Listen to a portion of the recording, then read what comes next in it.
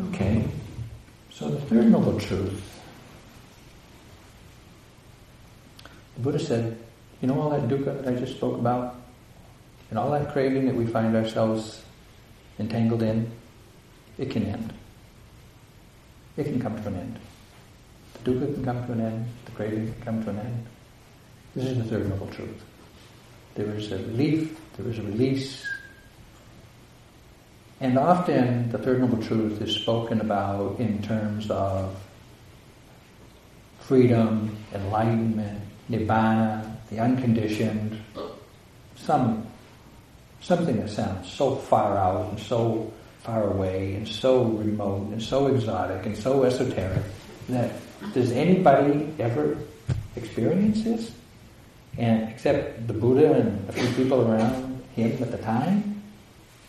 So rather than speak about that, I want to point to the kinds of experiences that we're having here, or will have if we practice in this way, that begin to acknowledge the possibility of the third noble truth, of bringing dukkha and craving to an end.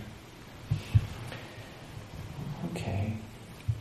So what is it we're doing here that gives us a taste of the end of dukkha? And the end of dukkha I'm going to call the Dukkha-Free zone. Okay. Now, when our mind is wandering, and we're off in la-la land, we're caught up in some fantasy and we're just kind of absent. We don't know that we're suffering because we're just kind of lost in it.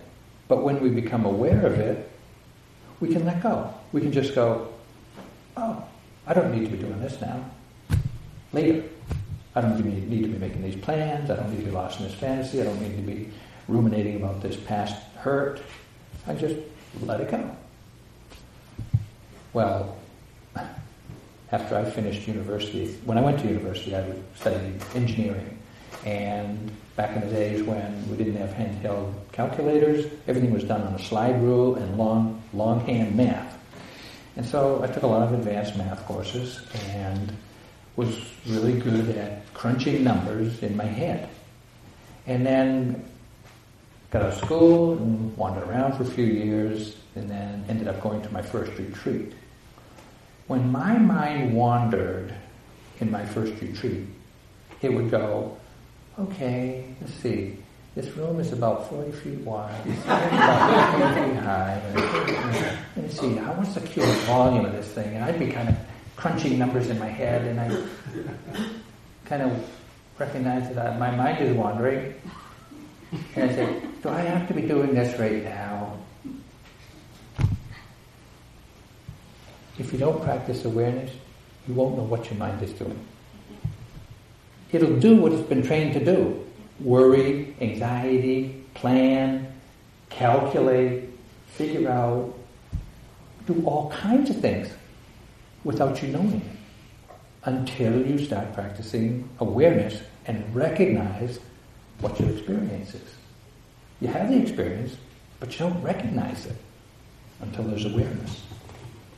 So that's the first way that we just let go intentionally of, I'm holding on to this. Do I need to? No. Okay. The second way that we experience Dukkha-Free zone is, when we get these obsessing mental states, we get entangled in some worry or some anxiety or some depression or some fear or we're telling ourselves some story and we're just caught up in ruminating and explaining and figuring it out and blaming and we're tortured. When we can recognize this obsessive state of mind, the torment that I've spoken about before, we can step out of the story and see the torment. We can see the activity of the torment. We can recognize its nature, its characteristic, and just that much of a movement from being enmeshed in the torment to being aware of the torment is a degree of freedom. It's a degree of letting go of being entangled. And even that can bring you some relief. But more noticeable is when there's an ongoing continuity of mindfulness, moment after moment, the torments don't even get a chance to come into the mind. We just stay, torment-free for a sustained period of time. Well, that's pleasant enough, but it is the access to what I call the spiritual goodies. When the continuity of mindfulness reaches a certain frequency, without being invaded by the torments, then spiritual goodies arise. Now, this is not due to some, I like this, enjoyment. It's due to the development of the mind. So when the mind can do its work of knowing, unhindered, it gets really powerful. And we start to experience joy. And I don't mean just, happy joy that you feel when you meet a friend. I mean joy that is transportive. It can move the body and move the mind. It can blossom into as much as ecstasy, pass out ecstasy for long and sustained periods of time. But that's just the coarse form of that kind of pleasure, Dukkha-Free zone, you might call it. If you keep practicing with that as the object that you're remembering to recognize, or the moment, the experience that you're remembering to recognize, that matures. You kind of move beyond that indulgence in that joy, which is characterized as greater than any sensual pleasure you've ever experienced. Imagine that. Joy. Greater than any sensual experience you've ever had. What would that be like? Okay, well anyway, that gets coarse after a while, and if you keep practicing, that joy, that coarseness of that joy and that ecstasy and that transportive energy in the mind and the body smooths out into what I'll call bliss. Bliss is not exciting. Bliss is just chill.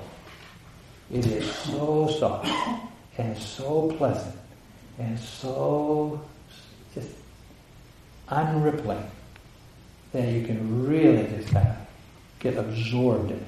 Dukkha-Free. Dukkha-Free. Except it doesn't last, so there's that element to dukkha. But in the moment, there's not dukkha.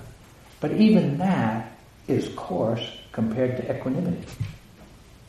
Equanimity is being with whatever arises, not indulging, not avoiding, not preferring, not pushing away, not reaching for, but not being in denial of anything.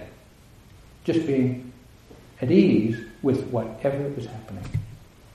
This is the subtlety of mind that is actually difficult to appreciate. We're so used to seeking exuberance and excitement and stimulation that it's hard to appreciate the lack of that kind of stimulation. But when you do, as you grow into it, equanimity is, more, not reward, not more pleasurable. It's not more pleasurable than bliss. It's not more rewarding than bliss. It's just subtler. The mind is unruffled. Dukkha-Free. Dukkha-Free zone. But that's not the end. Because from this place of equanimity, when we see all of our experience with this total non-reactive state of mind, then the mind begins to understand the three characteristics. It begins to understand everything is impermanent. And when everything is impermanent, when you really understand that everything is impermanent, you don't reach for anything because it's not there. In the next moment, it's not there. And so the craving, the attachment, the reaching, the holding on never happens because the mind doesn't reach for what it knows is impermanent. There's this letting go in the mind of even seeking to reach for anything. Well, this is another kind of dukkha-free zone. And when we understand the dukkha characteristic of experience, and we know, oh, every experience that arises is either painful, we're not going to reach for that, it's unstable, so why are we going to try to hold on to that, or it's oppressive, who would want that? Again, when the mind understands this is the understanding of dukkha. The mind is free of dukkha. It doesn't reach for anything. Dukkha-free zone. Or when the mind sees that everything that arises due to causes and conditions which are themselves the result of other causes and conditions. Everything is just made up of other things that are just made up of other things. They're just an appearance, but they don't really have any substance. They don't really have any essence. They don't have any enduring tangibility that you could hold on to for security, for pleasure, for happiness. It's like a rainbow. You know, a rainbow appears, this colorful appearance in the sky is due to, well, causes and conditions. There's moisture, there's the sun, there's the angle of viewing, and there's good eyes that work. Those conditions cause the appearance and experience of a rainbow. And yet there isn't any one of us that would reach for that rainbow, metaphorically or physically, to kind of hold it. Because we know, well, there's no such thing. You can't ever touch a rainbow. The angle of viewing changes and you can't get there. Well, when we understand this conditioned nature of every experience, you understand it's just a colorful appearance like a rainbow. Everything. Everything. And we don't reach for rainbows. And when you understand the anatta characteristic, this selfless characteristic, this impersonal characteristic, this conditioned characteristic of all phenomena, you don't reach for anything. You enjoy the rainbow. You enjoy the appearances. You take advantage of them. You're fine, but you don't cling to them. You don't reach for them. You don't try to save them. This is the Dukkha-Free zone. Now these understandings, these three understandings, that things are impermanent, things have the dukkha characteristics, and all experiences are, well, conditioned, ephemeral, evanescent, just an appearance. When we understand this, the mind can actually let go of, well, everything. And when it does, it falls into the unconditioned. The unconditioned is the letting go of everything. Every object and the knowing. Let go, disappear. This is Nibbana. This is the end of suffering. The Buddha pointed to. This is the end of suffering. We use words like peace, sublime. As the Buddha said, it's deep, it's hard to understand, it's peaceful, it's sublime, it's beyond mere reasoning.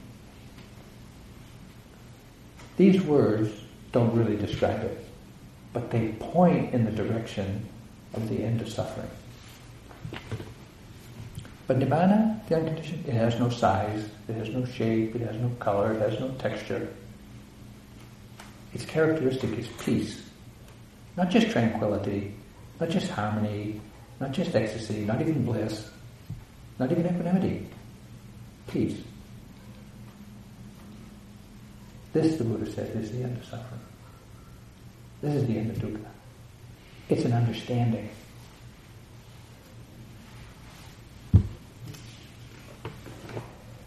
Peace is the characteristic. This third noble truth is to be realized by each one of us.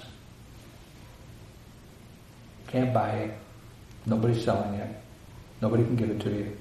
You can't get, kind of whacked by somebody and get it. It can be realized through your own understanding.